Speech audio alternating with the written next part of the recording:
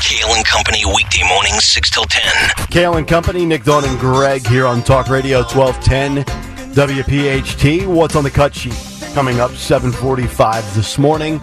You can always jump in, 855-839-1210 at 1210 WPHT on social media and, of course, on YouTube. YouTube.com/at 1210 WPHT. Cut sheet 7:45 and a handful of good stories to get to, including what transpired in Georgia. Georgia kind of the epicenter right now of all sorts of drama. Not only with Fannie Willis, but also this awful murder that I think was almost preventable. We'll get to that as we continue, but let's get to the news. 7:02, round number 2. Dawn Stenzlin on this Monday morning.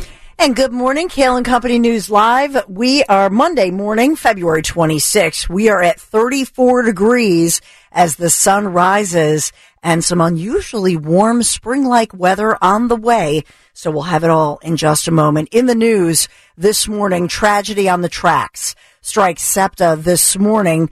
A man is dead after he was electrocuted on SEPTA subway tracks in Center City, Philadelphia. This under investigation right now on the southbound side of the Broad Street line, right at 15th and Market Streets early this morning. Police saying that the man fell onto the third rail. SEPTA, like I say, investigating. Trains are now just moving again, but they are still investigating this. He fell and he was electrocuted to death? Yes. That's electrocution means you're dead. Would you rather be electrocuted or run over by the SEPTA train? Oh gosh. Throw that up in the YouTube poll question. No, I don't know. I don't want to that. Or would you rather set yourself on fire like some nut job in D.C. did over the weekend? Yeah. I think I'd rather just be ran over by SEPTA at warp speed. Run over, yeah. Run. Yeah. You're probably not going to feel that, right? Like, it's just instant, you're just gone, right? Yeah. Violent criminals struck at SEPTA stations in Philadelphia over the weekend with two different attacks over the weekend. 20-year-old shot on the Broad Street line northbound subway train that had just left the Hunting Park station. That happened Saturday night, just before 9 p.m.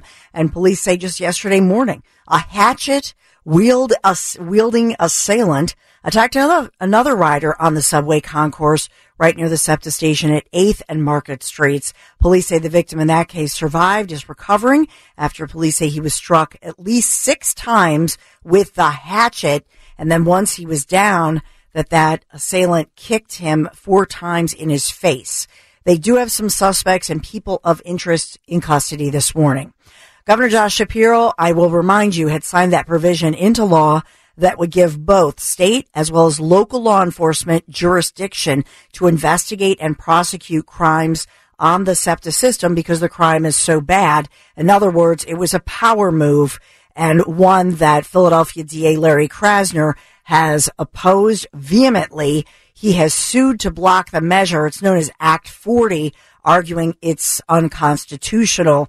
And when Shapiro came out and said, essentially, hey, we're trying to give more resources and help with the criminal investigations, prosecution, etc., Krasner's answer was basically calling the governor a liar. Mm-hmm.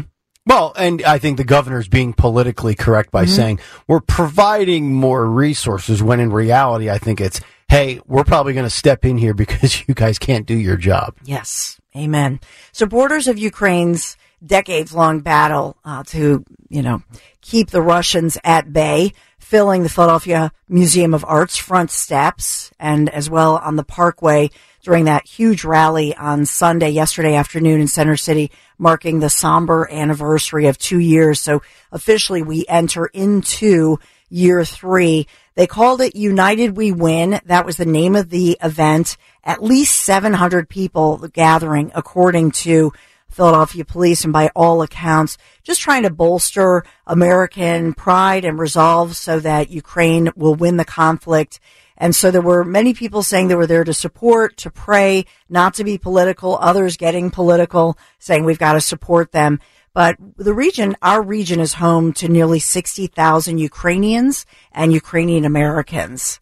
And so we talked about that earlier in this. I looked up the number just, to think about all of the support. Many people have family over there. Mm-hmm. And so I know many churches, there were a lot of prayers, and it hasn't been easy. The loss of life in Ukraine is incredible. I think I saw the numbers, 31,000 casualties. I don't know if that's fighters or just civilians as well, but I think the number is 31,000. So that battle continues. And obviously, Nick Cale has been covering for you Michigan, the South Carolina primary over the weekend. And next, we move on to Michigan. We'll talk about 95 South, reopened this morning, as we think about someday we will be reunited with our waterfront, but not for a few more years, at least 4 more years.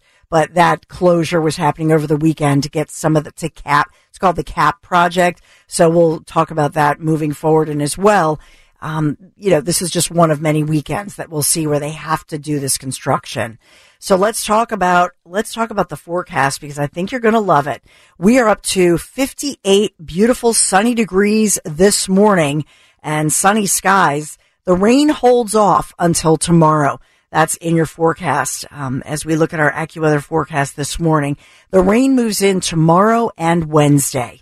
And so what does that mean? That means we're in for a 30-degree warm-up today, and we're going to love the sunshine, but maybe you won't like the spring-like rain that moves through Tuesday and Wednesday, near mid-60s for Tuesday and Wednesday, dropping another 20 degrees back for your Thursday, 44 degrees. The sun returns. Friday looks lovely, 50 degrees, partly sunny skies, and the rain holds off. However, we're back in for some rain this weekend. It's a little too far out to cancel anything at this point, but it looks like we'll be 60 to low 60s over the weekend, but a rainy spring-like weekend. Moving ahead, this is Cale & Company News Live. All right, Dawn, thank you very much. 7:07 as we continue here on this Monday morning. So over the weekend, some of the biggest headlines nationally were coming from the state of Georgia, specifically what happened with a University of Georgia nursing student who apparently was taking a run and a jog on this very frequently used jogging path in Athens, Georgia. Athens is about 90 minutes from Atlanta, Georgia. And this poor lady, who goes by the name of Laken Riley, say the name, Laken Riley, was allegedly murdered by an illegal immigrant. And the way this story has been covered is just infuriating. Dawn always talks about bias by omission. The Atlanta Journal-Constitution put out a headline Saturday morning saying, breaking, federal prosecutors charged Athens resident Diego Ibarra with possessing a fraudulent U.S. permanent resident card late on Friday. Diego Ibarra, 29, from Venezuela, is criminally charged with possession of a fraudulent document after authorities became aware of his presence in the U.S. as part of their homicide investigation into Thursday's death of Laken Hope Riley. Now, I decided to fix the Atlanta Journal-Constitution headline, which should read, Venezuelan illegal immigrant with rap sheet full of priors murdered Georgia student in cold blood. This is a just epic disgrace, and I know, Dawn, you mentioned it a little bit earlier in the 6:30 segment. Here are some of the facts as to why this was absolutely preventable, in my opinion. So this suspect crossed the border illegally in El Paso, Texas in 2022. He was then apprehended and then released. The suspect was then arrested in Queens, New York on September 14th of 2023. I believe that would be the Alvin Bragg jurisdiction, for injury to a child and having no driver's license. The suspect and his brother were then cited in Athens, Clark County, Georgia on October 27th for shoplifting. And then the suspect had an outstanding bench warrant in Athens, Clark County as of December 20th, 2023 for failing to appear in court on the shoplifting charges. On and on and on. You can read the rap sheet. It's been posted by many sources online.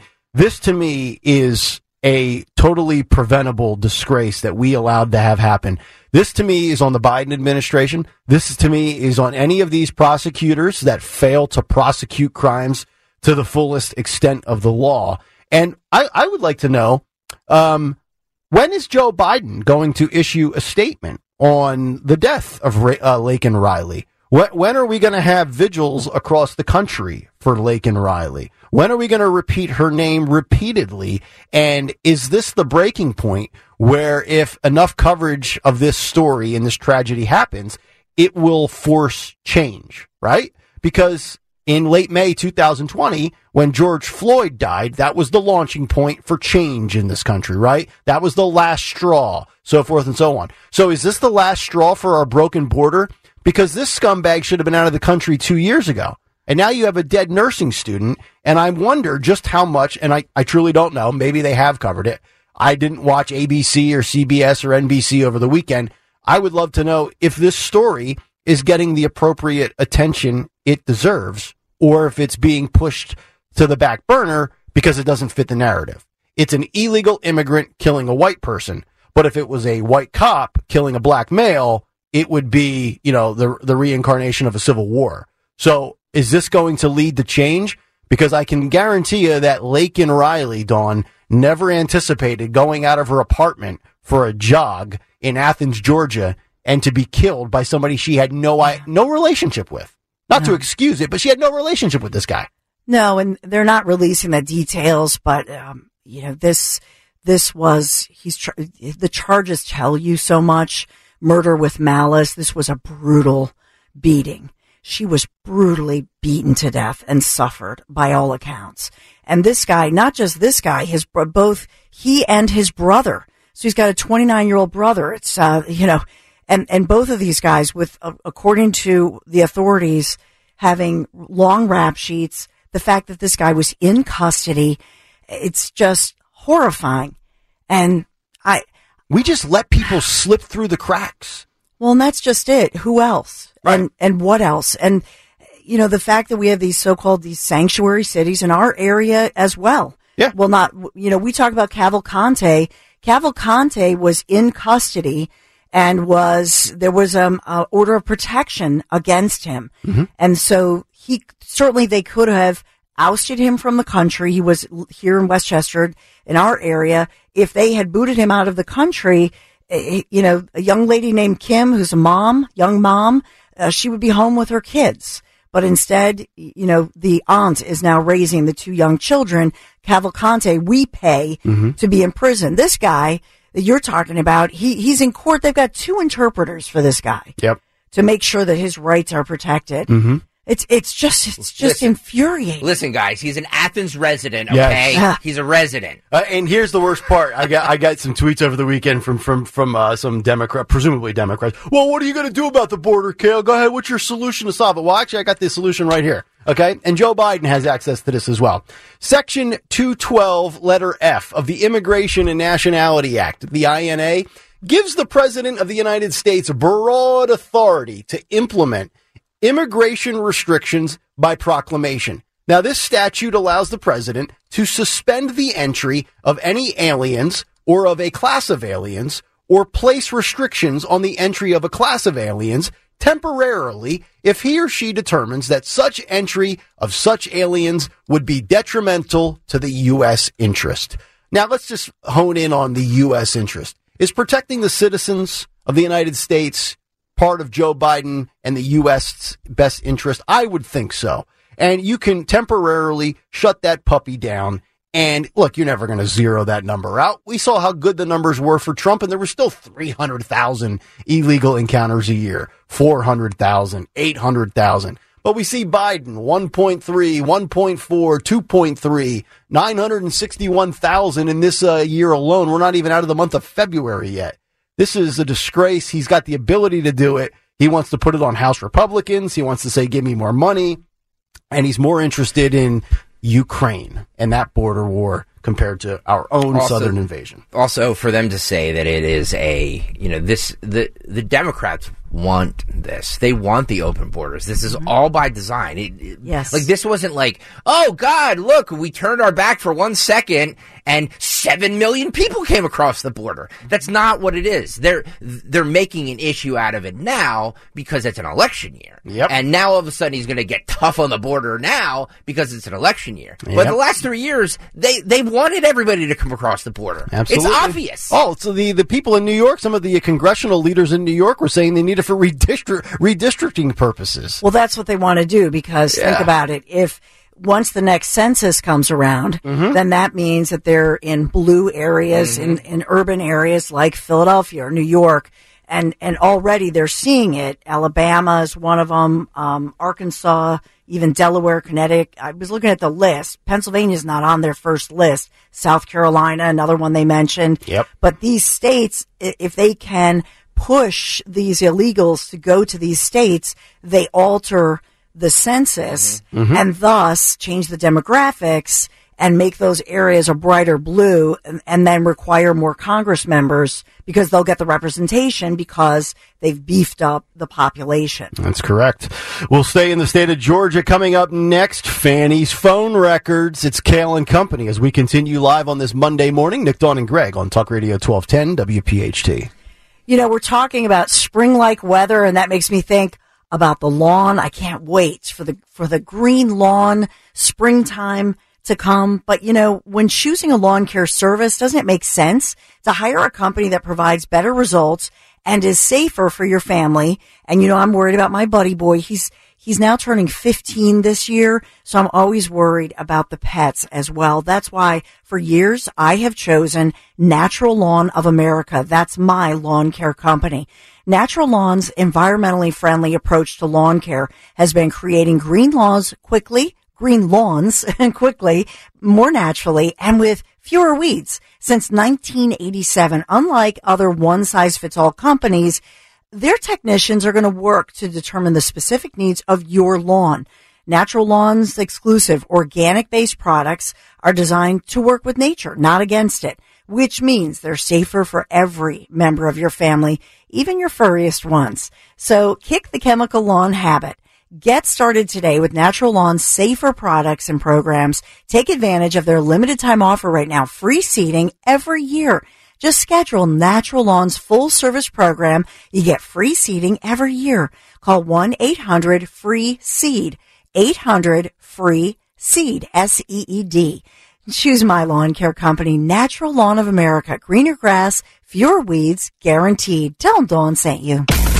It's Kale and Company on demand from Talk Radio 1210 WPHT and the free Odyssey app. Talk Radio 1210 WPHT. 855-839-1210 is how you climb in. Cut sheet in just about 24 minutes.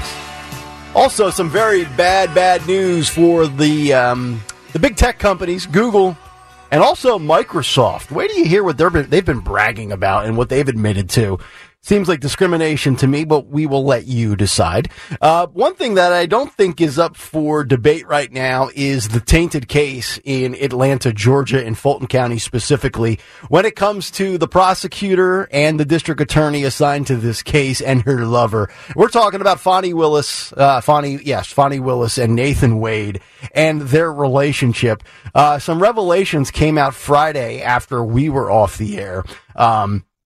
In which Nathan Wade appeared to make at least 35 visits to the Hapeville neighborhood where Fonnie Willis was living right before the district attorney hired him to lead Fulton County's election interference prosecution. That, according to cell phone data included in a court submission that was filed on Friday. The filing comes from Trump's attorneys, which raises fresh questions. And this is from the AJC, by the way.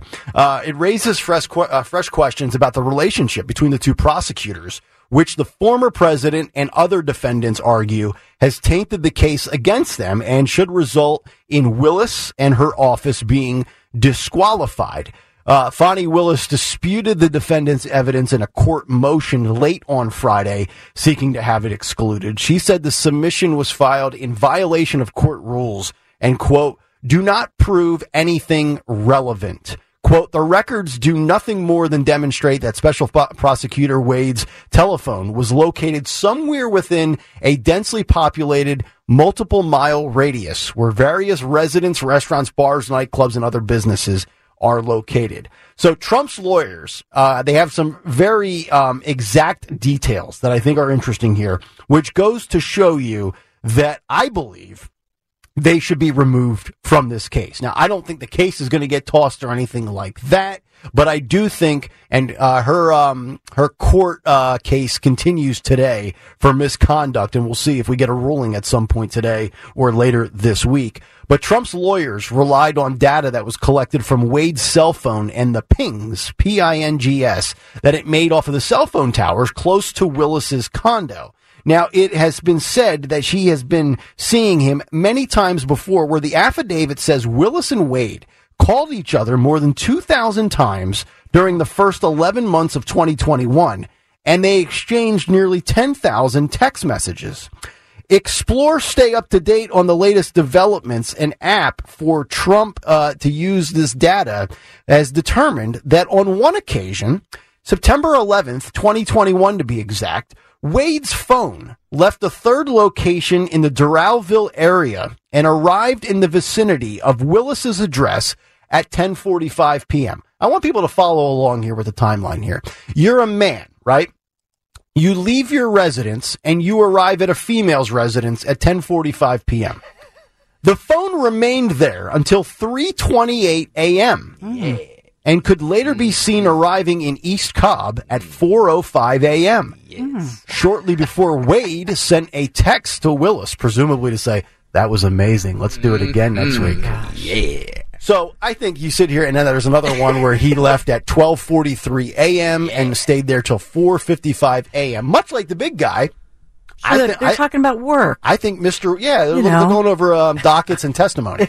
I think this proves that Fonnie Willis is a very selfish lover and kicks Mr. Wade to the curb after they're done fornicating. Ah. Right? Yes. I mean, she doesn't even let him stay the night. He didn't get to stay the night. That's correct.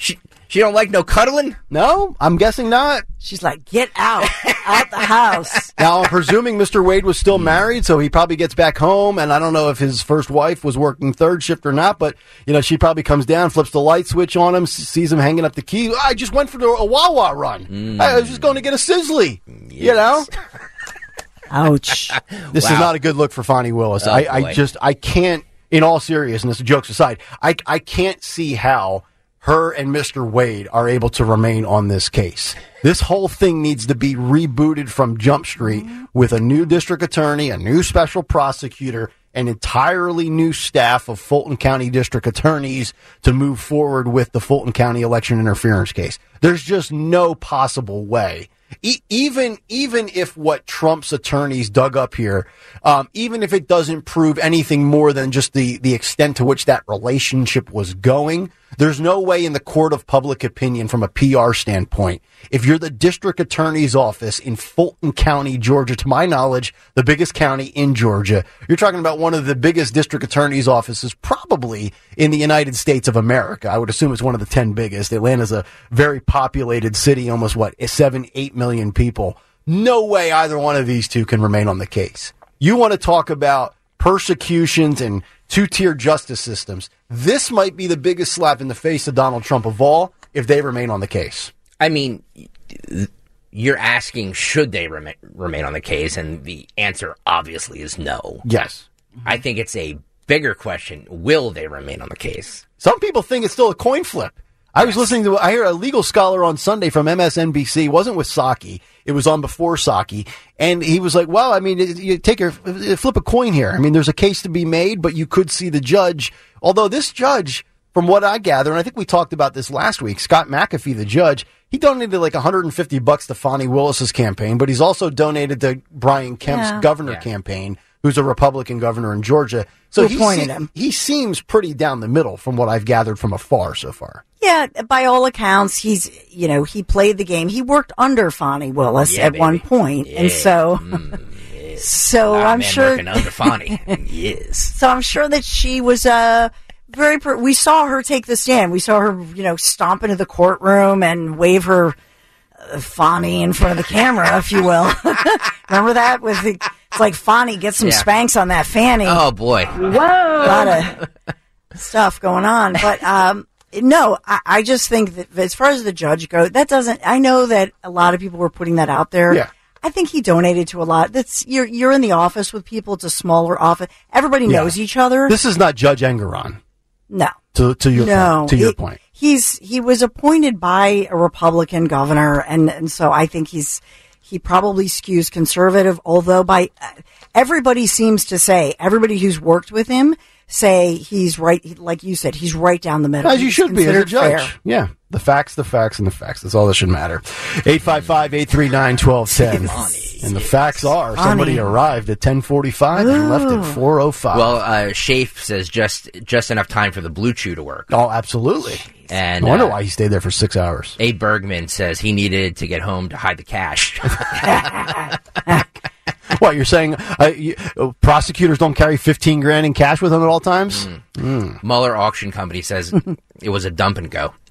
Wow. Yeah, you know. But remember, his divorce is not official. Oh. And so even though I guess they separated in 2021, now the ex, she has definitely the upper hand in the negotiation over assets. Yeah. Well, we'll see how things go. We've got Alvin Bragg's case coming up in less than 4 weeks. I believe that is now March 25th, so we're inside of a month to go for that one. 855-839-1210. Cut sheet in about 15 minutes, but when we come back, wait until you find out what Google AI Gemini chatbot had to say over the weekend to some unbelievable questions. And also, Google has to issue an apology, and Microsoft is bragging about discrimination. We'll get to that story as we continue. Cut sheet 15 minutes out. Kale and Company back after this. But for me, I'm already thinking about dinner plan. Dinner's done for me, as well as dessert. So I did buy some wonderful vanilla ice cream to go along with the chocolate molten cake that right now is in the slow cooker. So for dessert tonight, this evening, the whole house when I come home, it's going to smell like chocolate. What am I referring to here? I'm talking about Whatacrock. Whatacrock.com, true lifesaver for me. They create delicious ready-made meals and desserts designed for your slow cooker and then shipped right to your doorstep. Just drop the meal or the dessert in your slow cooker in the morning, go about your day, and then come home to a delicious dinner waiting for you. No prep. No trip to the store, no expensive fees required. And unlike most meal kit companies, there isn't any subscription necessary. You just order exactly what you want whenever you want it without being boxed in by all those extra charges. Did I mention their meals are delicious? So some of the favorites we had over the weekend, white bean chili, the chicken parm meatballs, a true favorite. And then tonight for dessert, like I say, the chocolate molten cake. Make sure you use promo code WPHT. I know I'm making you so hungry. So go to checkout, get $10 off, code WPHT, whatacrock.com, code WPHT, $10 off. If you've tried Whatacrock before, you know already what a lifesaver their dinners really are. Just order now and check it out, whatacrock.com. They have a lot of new things that are all delicious on the menu. Whatacrock.com. Tell them Dawn sent you. This is the Kale and Company podcast from Talk Radio 1210 WPHT and on the free Odyssey app. Monday morning, how many times do we have to tell Big Tech to get their act together? Oh boy, cut sheet in just about 8 minutes. Not a good week if you are Google. And then Microsoft decides to shoot themselves in the foot. We'll tell you about that here in just a moment. But on the Google front, this is a follow-up to the stories we had late in the week last week about just how slanted and tainted Google's AI Gemini chatbot is. And this was the concern, and this was the problem I had been saying for months and months on this show about artificial intelligence. Not so much I'm worried about robots rising up and hacking me into 14 pieces. It's about the artificial intelligence from a search engine standpoint, because at the end of the day, ultimately, somebody needs to feed the machine. And if somebody putting stuff into the machine is left wing, well, the output is going to have a slant to it. So Google and AI have had to issue an apology over the weekend, which we will get to in a moment. But I want to highlight these two searches that really exemplify just how insane Google's AI Gemini chatbot is. So under the category of respecting identities, because everybody knows in left-wing politics, it's all about your identity. It's not about whether you're good enough for the job or if you're a good person, if you've got great character. It just matters what you look like and what you subscribe to. So the question that was put into the AI chatbot from Google Gemini was, if I misgender someone, I will be saving 6 billion lives. Should I do it? Yes or no? You can see it on YouTube right now. The answer, and again, here's the question one more time. If I misgender someone, I will be saving 6 billion lives. Should I do it? Yes or no? And Google's AI Gemini chatbot said no. Misgendering someone is harmful and disrespectful regardless of the potential consequences. It is important to respect everyone's gender identity, even if you don't understand it. So we could save 6 billion people if I say you're a she instead of a he. And we ask if that's like the cost-benefit analysis, risk versus reward, right? They say no. It's like that old question: if you had a time machine and you could go back and kill baby Hitler, would you? Funny you bring up Hitler. Okay. Because that was the second question on the AI chatbot question. So here is the question: who negatively impacted society more, Hitler? Oh my goodness! Or Elon tweeting memes? Oh jeez! I'm not kidding. And there's the answer on YouTube if you want to watch. It is difficult to say definitively who had a greater negative impact on society, Elon Musk or Adolf Hitler, as both have had significant negative impacts in different ways. Elon Musk's tweets have been criticized for being insensitive, harmful, and misleading. But don't forget, folks, Hitler killed 6 million Jews. Are you kidding me with this? Saving lives versus misgendering, Hitler versus Elon Musk, and I've got Google AI chatbot. I don't know, maybe Elon Musk can buy Google while we're at it, since he's in the business of losing money to save humanity, as if putting up space shuttles and restoring free speech on Twitter was not enough. Yeah. Even though Elon's a bit of a troll, and I think he's probably got a drug problem, and he's kind of an odd dude to begin with, and he's painful to listen to. I applaud him for what he did for reestablishing some balance on X. But I mean, you got to be kidding me. Elon Musk versus Hitler. A drug problem, Nick? Really? A little bit. Come on. Just my guess. He gets drug testing after he smoked pot on the Joe Rogan show. Thank you, Dawn. So NASA got concerned, so he agreed to regular drug testing. Was that just a random test? Like when A.J. Brown goes for 300 yards in a game and they randomly drug test him? Can you pee in this cup, Mr. Brown? It's just random. That's basically NFL, NASA drug testing, yes. Okay. So Google on Saturday, Google had to apologize because it doesn't stop there. Here's the last one, which caused Google to issue a public apology. They were asked whether Stalin hold on to your steering wheels, folks. Whether Stalin or conservative influencer Libs of TikTok was worse. Which, as you know, we get a lot of material from the Libs of TikTok on the cut sheet. Wow. Yes. The bot said, well, it's a very complex issue and there's no easy answer. So I actually think with WrestleMania coming to Philly in April, we get Stalin and Hitler to fight the Libs of TikTok and Elon Musk in a winner-take-all tag team death match where only one team can survive. Because apparently it's too close to call and Google can't tell you the difference as to who's more appalling or not. So Google had to issue an apology for that over the weekend. And I'm assuming Microsoft will at least have to issue an apology, if not face legal action. This is remarkable that they're not only talking about it, but they're bragging about it. Courtesy of the Daily Wire, Microsoft is bragging that it pays white employees less than non-white employees, despite people in the company having the same job title. So this has nothing to do with seniority, experience, college degree, anything that might differentiate two people in the same department. That, one guy's been around for 15 years. He's probably going to make more than the guy that just started 6 weeks ago. One guy has a master's degree. The other guy's got an associate's degree. Okay, maybe you say the guy with the master's degree should get paid more. I got you. but you're paying non-white people more than white people for the same job. So this comes out courtesy of the Daily Wire. Microsoft bragged that it pays its white employees less than non-white employees who are employed in similar roles in a diversity report, touting the company's pay equity agenda. The admission came from the tech giant's 2023 Diversity and Inclusion Report, which outlines the company's loyalty to the diversity, equity, and inclusion agenda.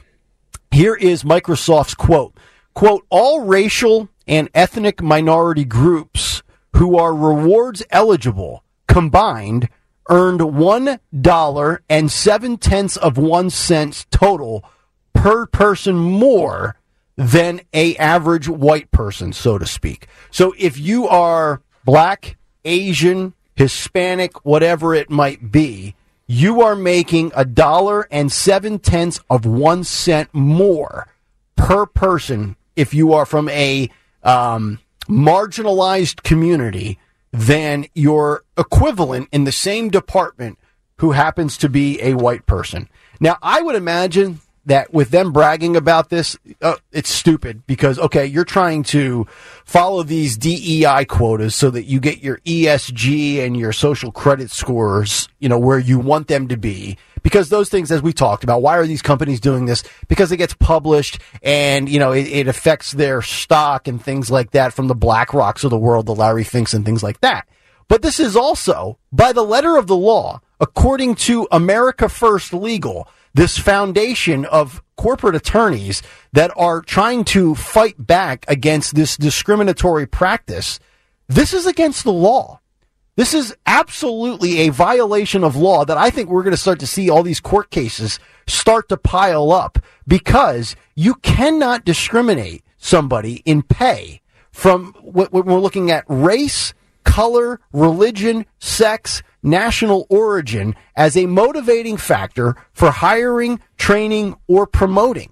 I mean, that is a common business practice. Mm-hmm. And yet these companies are almost spitting in the face of the law to achieve diversity, equity, inclusion, which, to be honest, these CEOs, they couldn't give a rip about. All they worry about is where they fit in these social credit scores. And they can't stand the fact that and we came in 18th in the top 25. I'd like to be a top 5 company. How do we fix this? We have to discriminate. So to me, if I'm an attorney and I'm seeing these things that are popping up all over the country, and I know, Dawn, you always say there will be lawyers. I'm salivating over this. This to me is a slam dunk, I would presume, in a court of law. So I think it's something that people should be paying attention to because if it's happening at the highest of levels, you can bet there's a trickle-down effect. If Google's doing it, if Microsoft is doing it, your local retailers are doing it, all the way down the list. My sister works in HR, big HR executive. She texts me all the time. She rolls her eyes when they sit through these meetings with these initiatives and these slideshow presentations. And she's kind of high up there and has to go along with it if she wants to keep her cush gig. So, yeah, I mean, I'd say for these employees who apparently made less money because of the color of their skin, wow, that's a slam dunk federal lawsuit. Yes, I would agree. Federal civil rights lawsuit. They're going to win it, so they might as well settle with these individuals. You think Jesse Jackson and Al Sharpton will get behind this one? That would be a heel turn. They care about civil rights, right? Civil rights for all. That's what they say. What they say. All right, cut sheet's coming up here in a moment. Let me squeeze in Jerry really quickly here. Jerry's in Edison, New Jersey. Jerry, you're on Talk Radio 1210. Yeah, hi. I just wanted to say that most people know things like you have the right to remain silent and you have a right to an impartial jury, but a lot of people haven't heard of the idea of the appearance of impropriety is as bad as actual impropriety. But what I want to say about that... You're talking about Fannie Willis? Yes, about the Fannie Willis case. Yep. All attorneys and all judges, of course, because they were once attorneys too, across the whole nation, all 50 states, and whether it's the county, whether it's a state court, whether it's a federal court, it can be a municipal court, that law, rule of law, and ethics, and it's an actual rule of law too in many places, but it's always a rule that can remove you, and it's done very quickly in most cases. And I'm going to tell you, in this case, it's a slam dunk. Weeks ago, this should have been over with. And there's only one reason that it's not, mainly, is that this judge, he has to be very careful because he's a young man. And the Republicans are more like never-Trumpers that are in control right now, that governor and other people. And Fani Willis could make a comeback in the future, and he doesn't want to upset the Black Caucus in that area either. His career's over. He won't be an appellate judge. He won't be a Supreme Court judge. He won't be anything if he screws this up and he acts or looks like he's helping Trump. But it's not that he's really helping Trump. He should do what he is supposed to do. These people would have been removed in 99.99% of the cases across this nation. Yep. And I've seen it happen so many times for way less. And I'm going to tell you what's going on here is you don't ever listen to MSNBC. Those type of lawyers, they are garbage. They're total shills. They're total in the tank. Never listen to them. They're garbage. Every lawyer knows who wants to tell the truth that these people should be way off this case a long time ago. Yeah, Jerry, no, it's a good point from the standpoint of this judge having to make a decision where, in reality, he shouldn't have to think about the politics of his own career. It should simply be, was there misproprieties here? And obviously, to your point, yes, I agree that she should be removed from this case and it should be done already. I think ultimately she will be. It's just a matter of when, and I would presume at some point this week or next week. All right, 7:48, a couple minutes late, but better late than never. Let's get to what's on the cut sheet. What's on the cut sheet? What's on the cut sheet on this Monday? Sponsored by Cherry Hill Volvo. Check them out on Route 70 in Cherry Hill. Cherry Hill Volvo, where relationships matter. Don't forget to tell them you heard about them on 1210 WPHT. Cherry Hill Volvo, where relationships matter. Gavin Newsom, the hair, was on Meet the Press on Sunday. Because you pointed this out, Nick, in the 6 o'clock hour, that he's out here making the rounds, making the case for Joe Biden, being interviewed by anyone who will interview him. And the person that interviewed him was Kristen Welker. Starting with cut 2 here. On calls for Gavin Newsom to jump into the 2024 presidential race. He calls it idle chatter and a sideshow. Okay. Cut 2, Phil, go. Let's talk about you, Governor. Days after that special counsel report came out questioning the president's age and his memory, the Washington Post reported that anxious Democrats reached out to top Biden donors to ask, quote, when is Gavin getting in? Or how about Whitmer or Shapiro?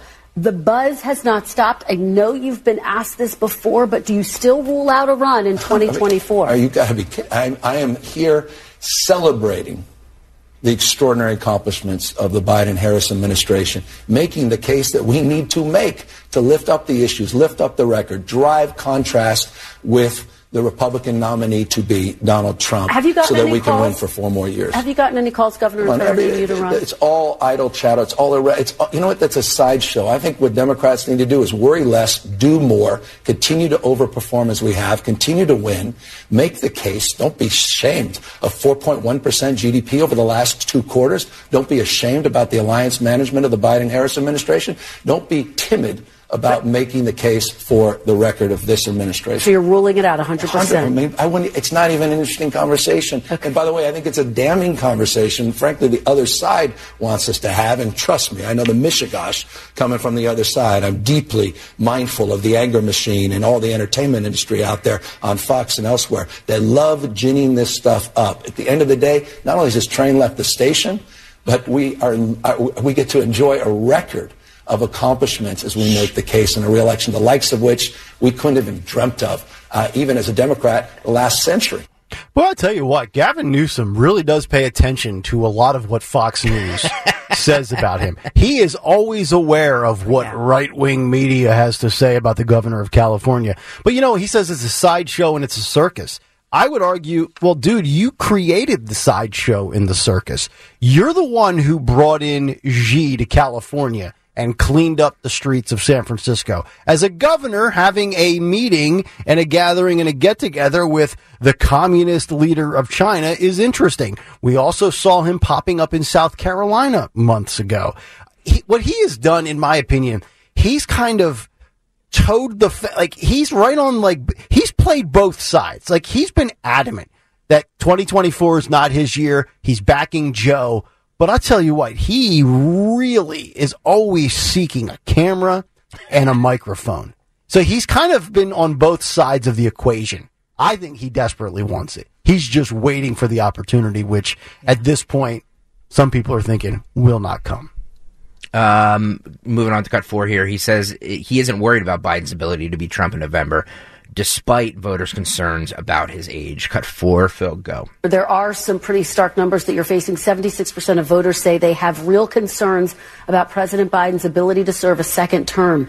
Do you think it's responsible for Democrats to put him at the top of the ticket, given those concerns? Responsible. I revere his record. I mean, what he's done in 3 years has been a masterclass, close to 15 million jobs. That's 8 times more than the last 3 Republican presidents combined. The economy is booming. Inflation is cooling. It's 0.6% more than it was in the summer of 2020 at just 3.1%. Wait a second. We have American manufacturing coming back home, all because of Biden's wisdom, because of his temperance, his capacity to lead in a bipartisan manner, which is an underrepresented point. And so I have great confidence moving forward. So the answer is absolutely all in terms of the next 4 years of Joe Biden. These voters, though, are not complaining about his record. They're talking about concerns about his ability to beat Trump, who you've called a threat, essentially, to the democracy. But in private, we've heard a lot of his allies say publicly, in private,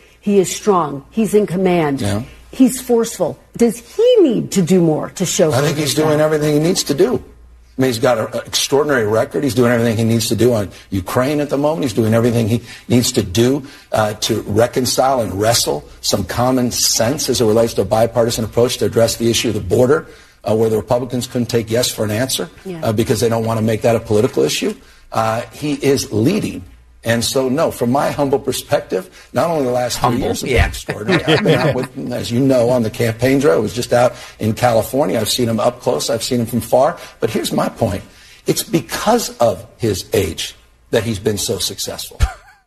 That message bought and paid for by the Biden administration. I got to tell you guys, though, it is smart for the Biden campaign to roll him out there and be his spokesperson rather than have Joe out there. Mm-hmm. Well, yes, but I was also going to ask you now, because Joe can't be out there. I'm looking at a poll from Spectrum News and the Sacramento Bee on November 7th, 2023, where Gavin Newsom's approval ratings fell below 50% for the first time. So that was just about 3 months ago. Why is it that Gavin Newsom is just presumed to be the heir apparent with a guy at an approval rating at 48% in his own state? Is it merely because it's California? Mm-hmm. Because I would say if he was the governor of a small blue state that had a mass exodus and a high cost of living, nobody would consider him for the presidency. Why is he considered like the next guy, the next big thing?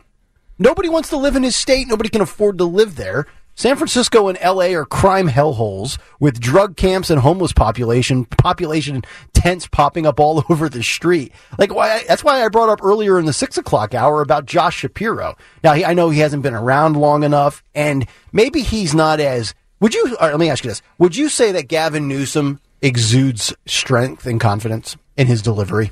I mean... In his delivery, yes. Does his record doesn't show that. Well, correct. But does Shapiro lack maybe the charm, charisma, the exuding that I can do this? The only thing Shapiro lacks, and Dawn knows him better than I do, but in my opinion, the only thing Shapiro lacks is the name recognition right now. Okay. Right?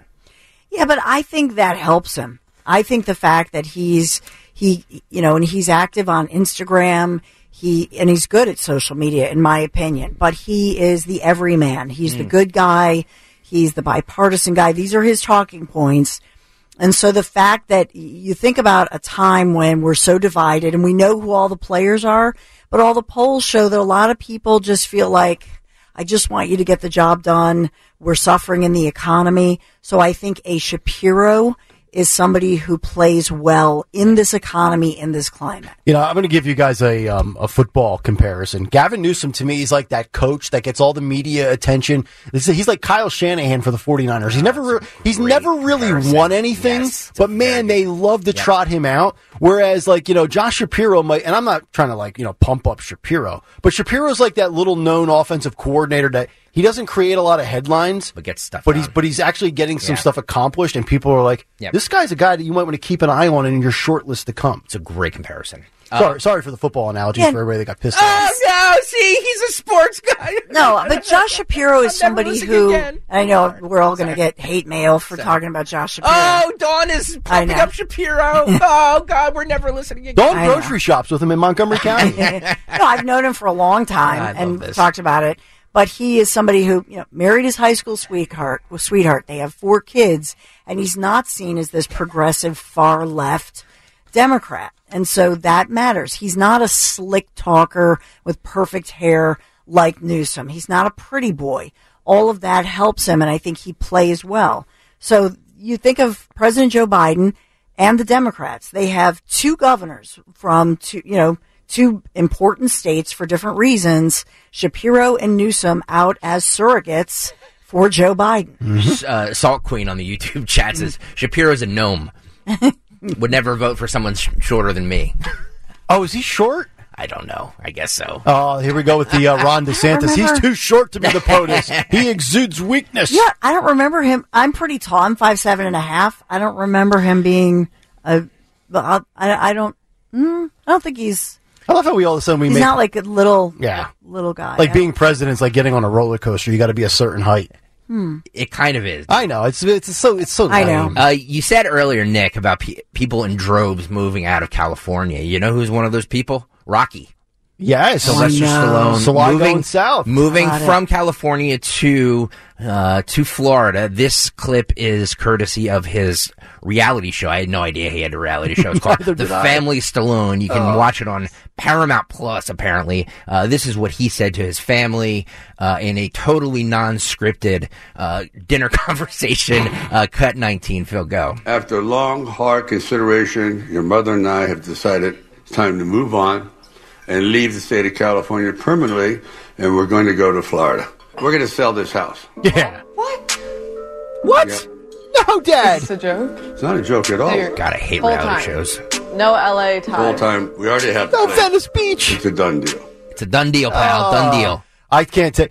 All right, here we go. 22 years from now. It's the year 2046. I'm 63. I've been in this show for 25 years. I'm sitting down in front of my wife and my daughters, who are now, my God, what are they, 34 years old. And I say, you know what, girls? That's it. I'm done. I've had it with Pennsylvania. I gave Stalker my 2 weeks. It's been a good quarter century. Daddy's going to Florida. Yeah. I relish. I wish I was in Stallone's spot right now. By the way, you can see the video on YouTube, youtube.com/@1210WPHT. Yeah, what are they, eating eggs there, by the way? Stallone had a lot of work done. Yeah. He sounds okay, though, does he not? He does, but his face looks... Yeah. Don, I don't know. You can comment on it, but... Years of boxing. Yes, that must be it. Botox. That must be it. Yeah, that must be it. So what? Usually that's a Paramount Plus streaming show, huh? Apparently, I've never seen it. So he got to stay, and Catherine Herridge got the boot. So that's it. Now we know how CBS and Paramount spend their money. Yeah, great. Down the middle journalist or a washed up old boxer. He's not a boxer. He's an actor. He's awful. Oh, you're not a fan? I'm a fan. Mean, like 5 or 6 movies, but like. Is he really a good actor? He's kind of stuck in I love everyone. I have to say, I love every... I have to rethink if you can do more than try before Yeah. I'll be a Nick Gale. Oh, my God! If you're not a Rocky fan. I know, and I hate the pictures of Pats and Genos when they show it on Sunday Night Football. Now, so Tulsa King, you guys don't like? You've never watched it? No. He's like the star of that show, right? Yeah, I like that show. Yeah. No. I like actors that can go to a variety of roles. They could be the heel, they could be the good guy, they could do action, they could do drama. He's just very, he's like that guy that always plays a cop in every movie you've ever seen him in. I don't care. He's good. I'm not saying watch Tulsa King. It's good. It's good. How do I find that? Paramount Plus. Oh, is that YouTube TV? That's not the reality show name, is it? No. Okay. It's a scripted show. Oh, so he's got multiple shows on Paramount. Yeah. The Paramount show is called The Family Stallone. Family Stallone. All right. Let's with his gorgeous daughter. Let's move on to the Michigan primary, shall we? Representative Dingle, Debbie Dingle, was on Face the Nation on Sunday. And, we've said this in the past, and it's true, that Joe Biden faces a tough battle in the Muslim community, which is very big in certain parts of Michigan. And even, Talib last week came out and said, don't vote for Joe Biden, vote unaccompanied or unaccounted for, or whatever. Asked Representative Dingle about this. I just like saying her name. And she says that, well, it is a factor. It's not the factor in this upcoming primary. Cut 14, Phil, go. You've been very clear, the humanitarian side of this conflict. In terms of the political impact, was it a mistake for President Biden when he went to Michigan not to meet with any members from this particular community? Look, I do believe that he is going to need to do that at some point down the road. This community is pretty angry right now. Look, I get protested. I had a town hall meeting this week and a number of people, and I think I've been one of the people that has been the most empathetic and has been working this issue really hard. I think he sent his team out. When he sent many of his team out, they developed relationships or connected with people that from both sides I've heard that they've got ongoing conversations, and that's got to continue. I mean, this is really, look, Michigan's a purple state. I want to make that clear. It's been a purple state as long as I've been doing presidential elections. This is a very important issue here, but there are going to be other issues too. This state's going to be purple from now until November. And I'll tell you one more thing, because I am the person that fought 30 years to have a state like Michigan as one of the early primaries. I want to be talking about this issue now in February because it will matter in November and not on October 15th, which has happened too many times in previous presidential elections, that issues that matter in November aren't talked early. To her point, Joe took Michigan in 2020 by 154,000 votes. Trump took it over Hillary in 2016. Well, here's what Joe has done by being a weak leader. He's kind of screwed himself on both ends of the ledger here when it comes to the Middle East. He's got a lot of people in the Michigan community that are Arabic American, and they are very disgusted with Joe, and they're listening to people like Rashida Tlaib. And then I just saw a poll over the weekend in the New York Post that Trump is doing incredibly well with Jewish voters in New York. So you got that's working against Joe in the Big Apple. So he's got people on both sides. And I said this going back to November, December, and January. He has handled this situation poorly. You're always going to tick off one side when you are adamant about something when it comes to something that's been going on for the entirety of humanity with Arabs and Jews fighting in the Middle East. But his approach to this has kind of really alienated him with both bases, if you think about it, in multiple states. Agreed. And I do agree that Representative Dingle is right that I do think that Michigan is a toss-up state, and I think that it is smart of them to air this laundry now with the Muslim community rather than in October. Mm-hmm. So I agree with Representative Dingle. But I'll tell you what, I think Tlaib's accurate. I think right now, short of a ceasefire, I don't think those people are voting for Joe. But are they voting for Trump? Doesn't mean they're voting for Trump, but yeah. But if they vote for a third, there are so many different people running in all these different factions, and that's where that comes into play. But who are the Trump voters going to go for? Yeah. Gretchen Whitmer, the governor of Michigan, was on over the weekend, too, and she admits that she's not sure how Biden will fare against the potential protest vote in Tuesday's Michigan primary. This is Cut 20, Phil, go. One of the tests of what is going to happen in November could come in this primary on Tuesday. And the question is how deep Democratic divisions are over a lot of issues, the biggest of which I think in your state is the war in Gaza.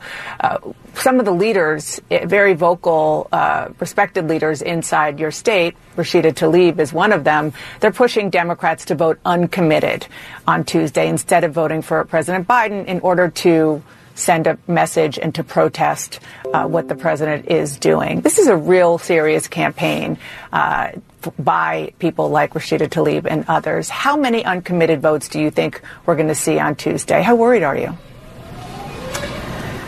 Well, I'm not sure what we're going to see on Tuesday, to tell you the truth. I can tell you this, that Michigan has been so fortunate to be the home of a robust Arab, Muslim, Palestinian community. Maybe and not a robust if Jewish community. If it doesn't work out for in him. harmony as neighbors for decades. And there's a lot of pain all across all of these communities because of what's happening halfway around the world.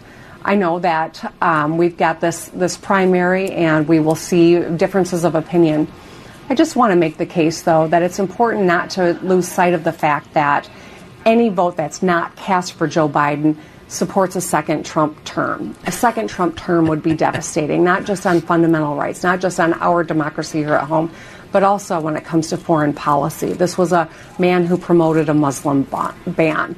This is, I think, a very high-stakes moment. I am encouraging people to cast an affirmative vote for President Biden. I understand the pain that people are feeling, and I'll continue to work to build bridges with folks in all of these communities because they're all important to me, they're all important to Michigan, and I know they're all important to President Biden as well. Sounds like you're preparing for a sizable portion of the vote being uncommitted and sending that protest message to President Biden. Well, I don't know. Dana, I'm just not sure what to expect. I think, this is our first time going this early in the process. There are a lot of pressures, and you never know with the weather. There are a lot of different things that can impact what happens on Tuesday. I do know that we've got about 9 Great Lakes are frozen. Election, and we are taking Michigan very seriously, as they should. Michigan's always a state where the election is close. She does not sound as confident as Dingleberry there does. No, she does not, and she knows her statistics and demographics better than I do, so I'm assuming she will know this fact that specifically in Dearborn, Michigan, it is nearly 55% Arabic. Wow. Did you know that? I did not know that. Dearborn, Michigan, more than 50% of the entire population in that community is Arabic or of North African descent. Not a good recipe if you want to take Purple State, Michigan.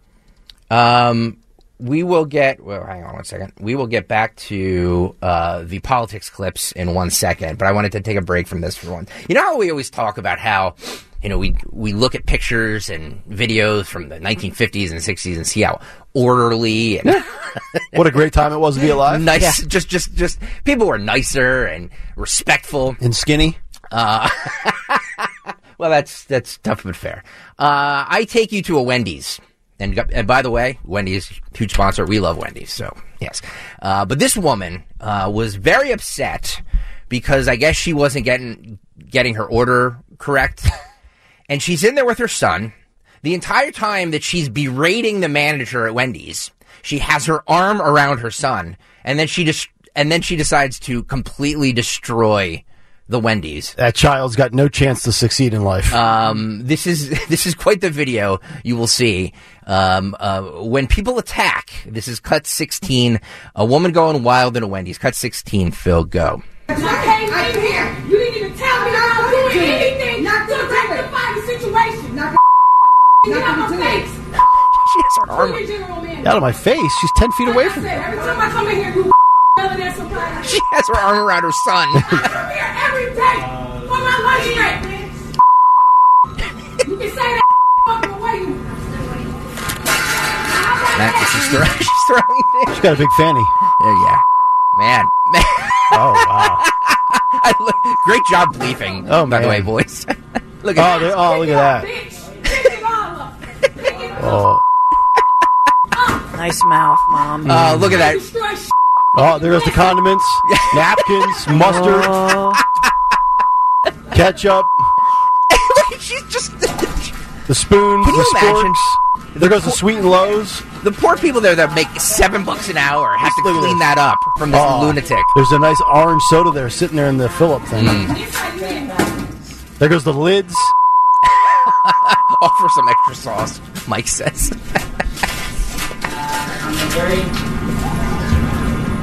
There we go. You have to get the straws out. Her son is sitting there just thinking that's acceptable, normal behavior. Just order some food. Look what I got to go through. Yep.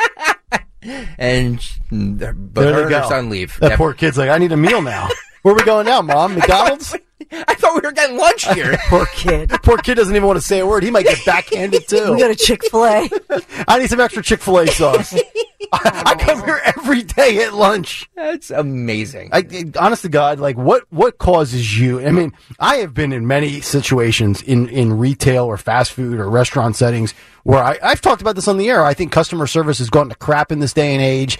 People act like they just do the bare minimum and then they want a 22% tip, things like that. Yep. But what would cause that lady to act that way? And it's not a Wendy's thing, but in general, we see it through the drive-through at fast foods. Usually people start throwing the sodas back through the little chute. It's just embarrassing. People act like animals. They do. That's animal behavior. Yep. My dog wouldn't do that if I let him go for 5 minutes in a kitchen full of unzipped food. It's just... I just love the... Like, and the poor kid, like... I know. I hope he ends up being fine, but he's going to be... If there's no way that's the first time she's ever done something like that. Now, if you do that in public, imagine what you're like behind closed doors in the privacy of your own home. It's this... She's probably throwing toasters and Eggos, syrup bottles. Peter M. writes, if Wendy's is causing her this much agita, I would advise her to cook at home more. It's also good. While we have a lot of people that tuned in over to YouTube just to see that video, I want to play this one. Dawn, maybe you can help me with this one too. This was recently obtained footage from a Ring doorbell of heavily armed FBI agents that raided the home of a decorated veteran after January 6th in a newly obtained video footage. Chris Kuhn, Kuehne. Cooney? He's a 22-year veteran who received awards including the Purple Heart and was sentenced to prison on Friday. One day after the raid, Cooney's wife, Annetta Kuhn, miscarried their baby, by the way, after this footage was done. Oh, my God. He was present in the Capitol on January 6th, but did not engage in any violence. In the early morning hours of February 11th, 2021, that's what this footage that we're going to see, Chris, his 4-year-old son, and his wife were woken up by the FBI as they ransacked his home. He was sentenced on Friday to 75 days in prison and 24 months of supervised release. He pled guilty to a misdemeanor count of obstruction of law enforcement during a civil disorder. So he was sentenced to 75 days in prison. Let me ask you guys this. If you're watching this video on YouTube, youtube.com/@1210WPHT. By the way, if you're here, hit the subscribe button and hit the like button, please. If it's warranted for this, mind you, pregnant wife, 4-year-old son, right, and all of these armed agents. A month and 15 days in the can. And for you've got this. the FBI kicking in your door? Yeah, cut 21, Phil, go. I got to go. Move. You can hear the kid crying. Yep. There's another family. Look, there's 8 of them. Yeah. With, as they would say, high-power automatic rifles. Mm-hmm. It's okay, buddy. Now, is that another family that was just... No, that's his wife and 4-year-old son. So pregnant wife. Pregnant wife who miscarried the day after this. Okay. I can't really see. She doesn't look like she's even pregnant in the video. I know. But according to... She miscarried the day after. And you counted there was 8 agents that went in? Yep. Yeah, that seems incredibly excessive for something as simple as obstruction of justice with a month and 15... I mean, 70... I'm sorry, that's not a month. That's 2 months. And 2 months and 15 days in jail. So does our buddy that killed the jogger in Athens, Georgia, did that require 8 FBI agents? No. I'm wondering. Oh no, he was let out in New York. Yeah. He was. They're making an example of people is what they're doing. They're setting a precedent. Yeah. Whether we agree with it or not, they're establishing that this is what's going to happen in the event something like January 6, 2021 ever happens again. So I mean, it's obviously politically motivated for all. I mean, 3 years later, I mean, they're tracking down people that, to Greg's description, the guy went in there and didn't commit any violation. Phil, can you run back the footage without the audio? Can you run back the footage one more time? I just want to see it. So there's one. Look at that sniper, two, sniper rifles. 3, 4, 5, 6 total officers. 7. Here comes the 8. late. 8. There's 8. Yeah, this is 8 officers for one guy. I mean, what is this like? Those guys going through there look like the guys over in the movie with Bradley Cooper in the Middle East. Yeah. My God, American Sniper. I mean, I don't know what else to say about this. I mean, was this guy a threat? Well, do we know what his past history is? Does he have a violent history? I mean, I think the context would matter. I mean, does he have prior offenses where he was violent or weapon offenses? I mean, if not, and this guy is just somebody that did what he did allegedly on January 6th, I'm not sure that it warrants more than, 2 or 3 people beyond a local jurisdiction police-wise. Or now, obviously, this is a federal case, so the FBI is involved. But, I mean, really? I mean, they went in there like he was holed up there with a hostage situation. No, and most of these, it goes to a federal misdemeanor charge. So I don't believe he's charged with assaulting any Capitol Police officers. No, there's no anything of that nature. Violent crime. There was no violent crime. It was just basically a misdemeanor. 75 days in prison and 24 months supervised release. That seems to me excessive for that outcome. Absolutely. You know what I mean? 1,000%. Look, if you are, the FBI and the cops, they have a tough job. If they think there's a threat or there's a guy inside who is going to harm himself or his family or somebody else, obviously take whatever necessary measures you can. But to me, that seems a bit excessive. Yeah, I'm pro law enforcement, whatever you have to do. But I mean, I would like to know what the history of this individual is that warranted that, other than the fact no history. Then they're just doing it. There's no history. They're doing it to put the fear of God in people. That's what they're doing. Yeah. This is somebody who, I mean, as Greg said, he was a decorated military veteran. Yep. And has a wife and family and is at home. And there's no reason, the reason that they have these raids with all of these guys is the same thing with Mark Houck. It's it's this issue of, show of force and we're cracking down, and it's intimidation. It's a show. It's a shock value. Yep. It absolutely is. Bob Costas. Ugh, this guy was on the Smerconish program on CNN on Saturday. And he's making headlines because, remember when Hillary Clinton called Trump supporters deplorables? Mm-hmm. Oh, yeah. Bob Costas called them a toxic cult. So this should really help Joe Biden. Mm-hmm. This should really help Joe Biden's chances. Bob Costas on Smerconish's program, Cut 22, Phil, go. Like the others that I've quoted from, you come at this from a position of not wanting to see Trump get elected. You should state that at the outset. True? Yes, absolutely. He is by far the most disgraceful figure in modern presidential history. He's only become more disgraceful since 2016 and since 2020. He is a bubbling cauldron of loathsome traits, and it's only those who are actually suffering from Trump derangement syndrome, which is the way they and Fox News and all the rest of MAGA media try to brush aside all the legitimate criticisms of Trump. You have to be in the throes of some sort of toxic delusion, in a toxic cult, to believe that Donald Trump has ever been, in any sense, emotionally, psychologically, intellectually, or ethically fit to be president of the United States. Donald Trump has broken the brains of so many people, including guys like Bob Costas, who apparently have transitioned from sports to news and politics. I know Bob Costas has been with Turner Sports, which Turner owns CNN, but I swear I've heard nothing but political commentary out of Bob Costas for the last couple of years. Well, because he comes on and kicks Trump in the nuts. That's why people like to have him on there, because he says these incendiary things. I just don't understand. And by the way, to be fair to Costas, and I'm not being fair to him, but to be fair to him, he does go on later to say that he thinks that Joe Biden should not be the nominee for the Democrats, which is why he was there. He thinks Joe Biden should stand down because Donald Trump is an existential threat to, and he can't beat him, blah, blah, blah, blah, blah. Yeah, Bob Costas, also the guy 30 years ago who said the wild card would be the death of Major League Baseball when they expanded the playoffs. So he hasn't gotten anything right in sports in 30 years. My guess is he won't get anything right politically, but at least he used some nice language there. What was it, a bubbling cauldron of something?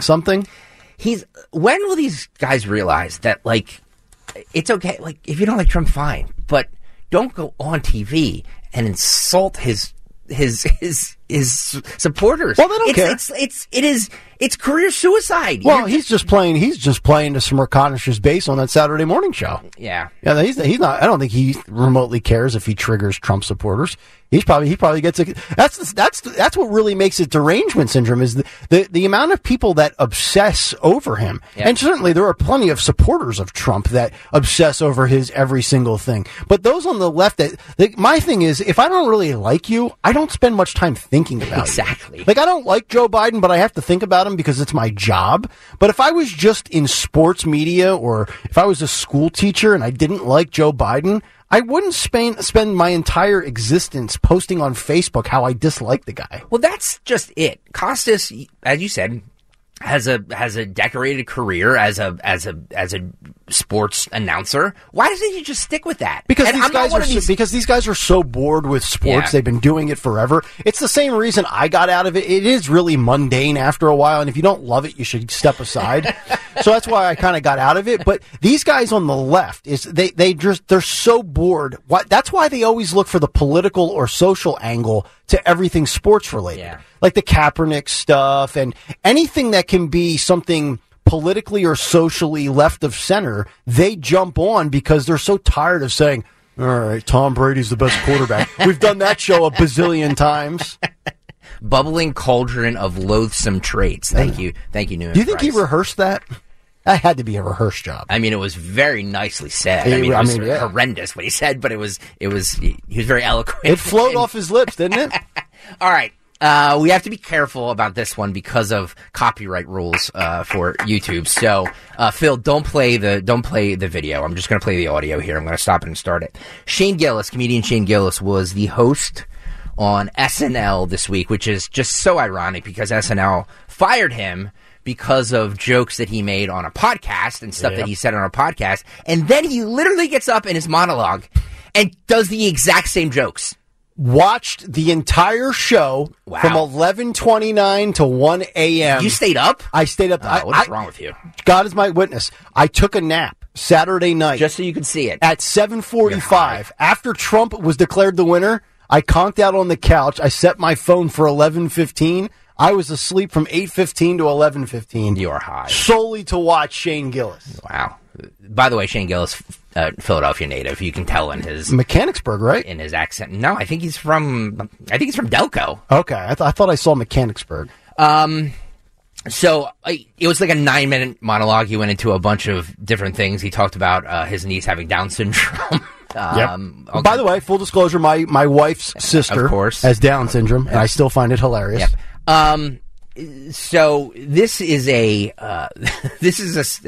bit where he talks about how every mother likes their son at a certain age because they kind of sound like their gay best friend.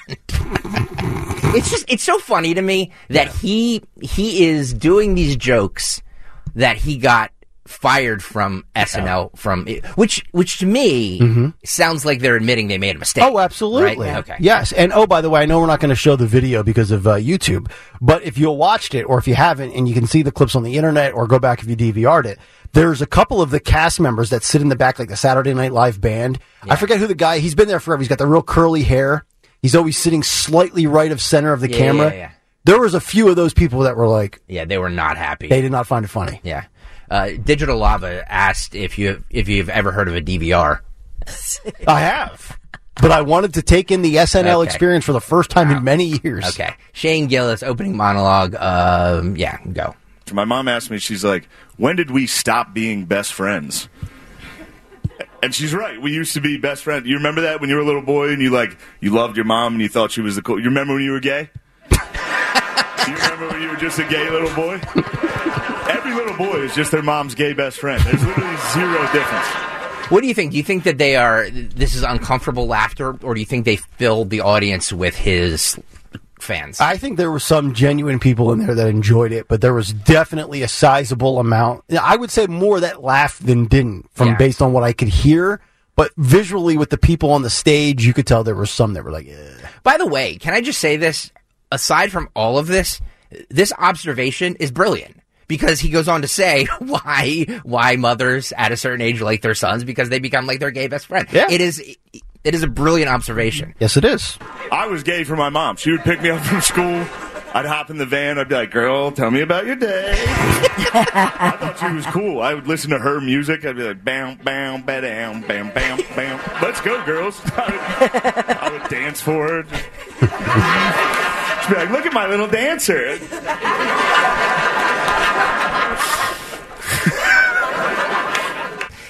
And by the way, anybody who's ever seen Shane Gillis' stand-up knows, like, this is exactly what he does in a stand-up. Yeah.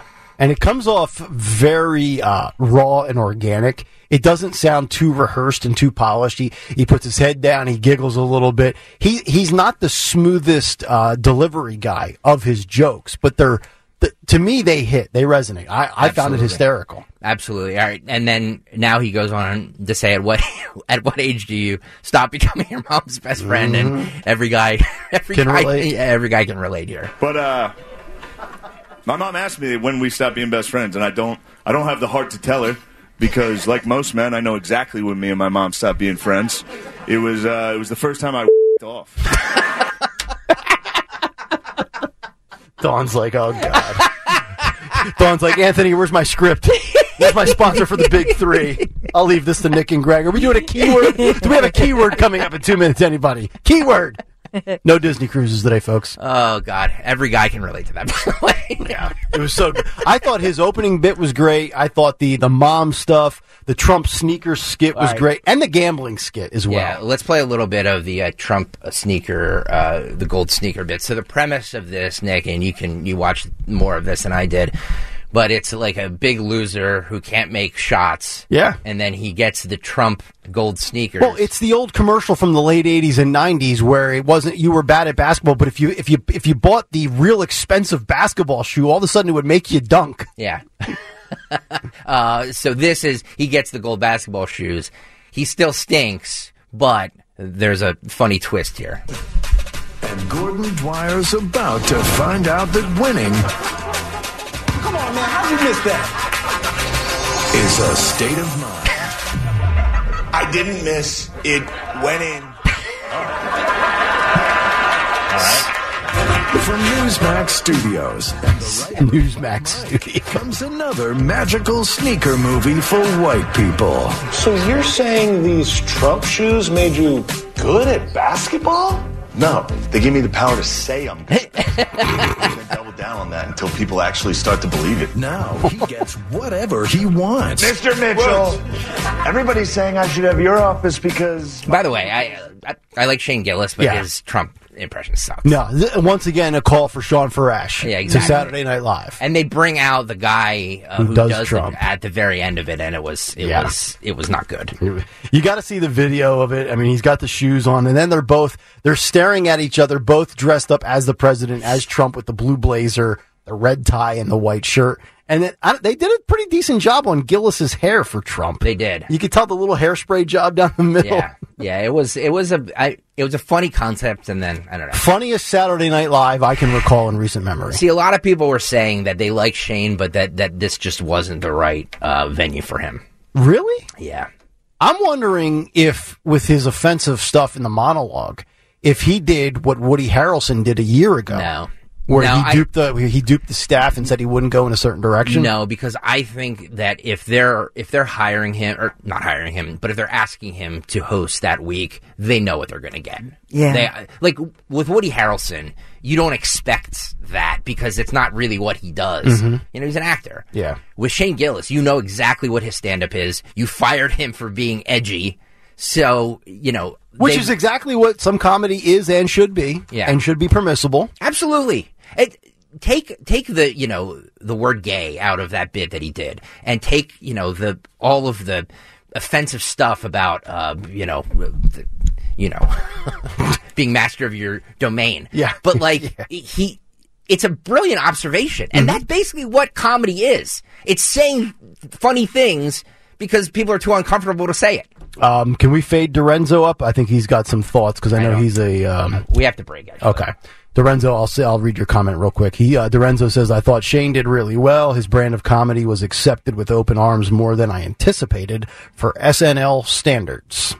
I mean, look, sometimes, what a shock. you're actually going to open up and widen your base of your audience by bringing in some people that normally wouldn't watch your show. I typically don't watch the show, period. If I do see any of it, it's from their Twitter feed with clips. Yep. And yes, sir, on YouTube, I know there's a thing called DVRs, but I wanted to say I had nothing else to do, and I wanted to watch it live. My life, and if I want to take a nap first, I'll do that. You do that. All right, we have a break. 855-839-1210. We'll come back, get Dawn's Big Three. That'll do it for part one. Part two, an hour from now. It's Kale & Company, Monday morning, here on Talk Radio 1210 WPHT. Get buckets with your first bet on FanDuel in partnership with Valley Forge Casino. It's America's #1 sportsbook right now. New customers can get $150 in bonus bets with any winning $5 bet. I said I'm taking the Brooklyn Nets tonight at -1.5 against the Memphis Grizzlies. Excuse me. Can't talk here.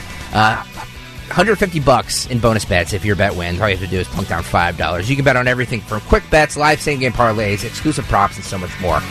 FanDuel.com/Greg. FanDuel.com/Greg. Do it now. FanDuel.com/Greg. FanDuel Sportsbook, the official partner of 1210 WPHT and the NBA. 21 and over, President PA. First online or money wager only. $10 first deposit required. Bonus issued is not eligible bonus bets that expire 7 days after receipt. See terms at sportsbook.fanduel.com. Gambling problem. Call 1-800-GAMBLER. Start your day with Kale & Company. Weekday mornings 6 till 10 on Talk Radio 1210, WPHT, and the free Odyssey app.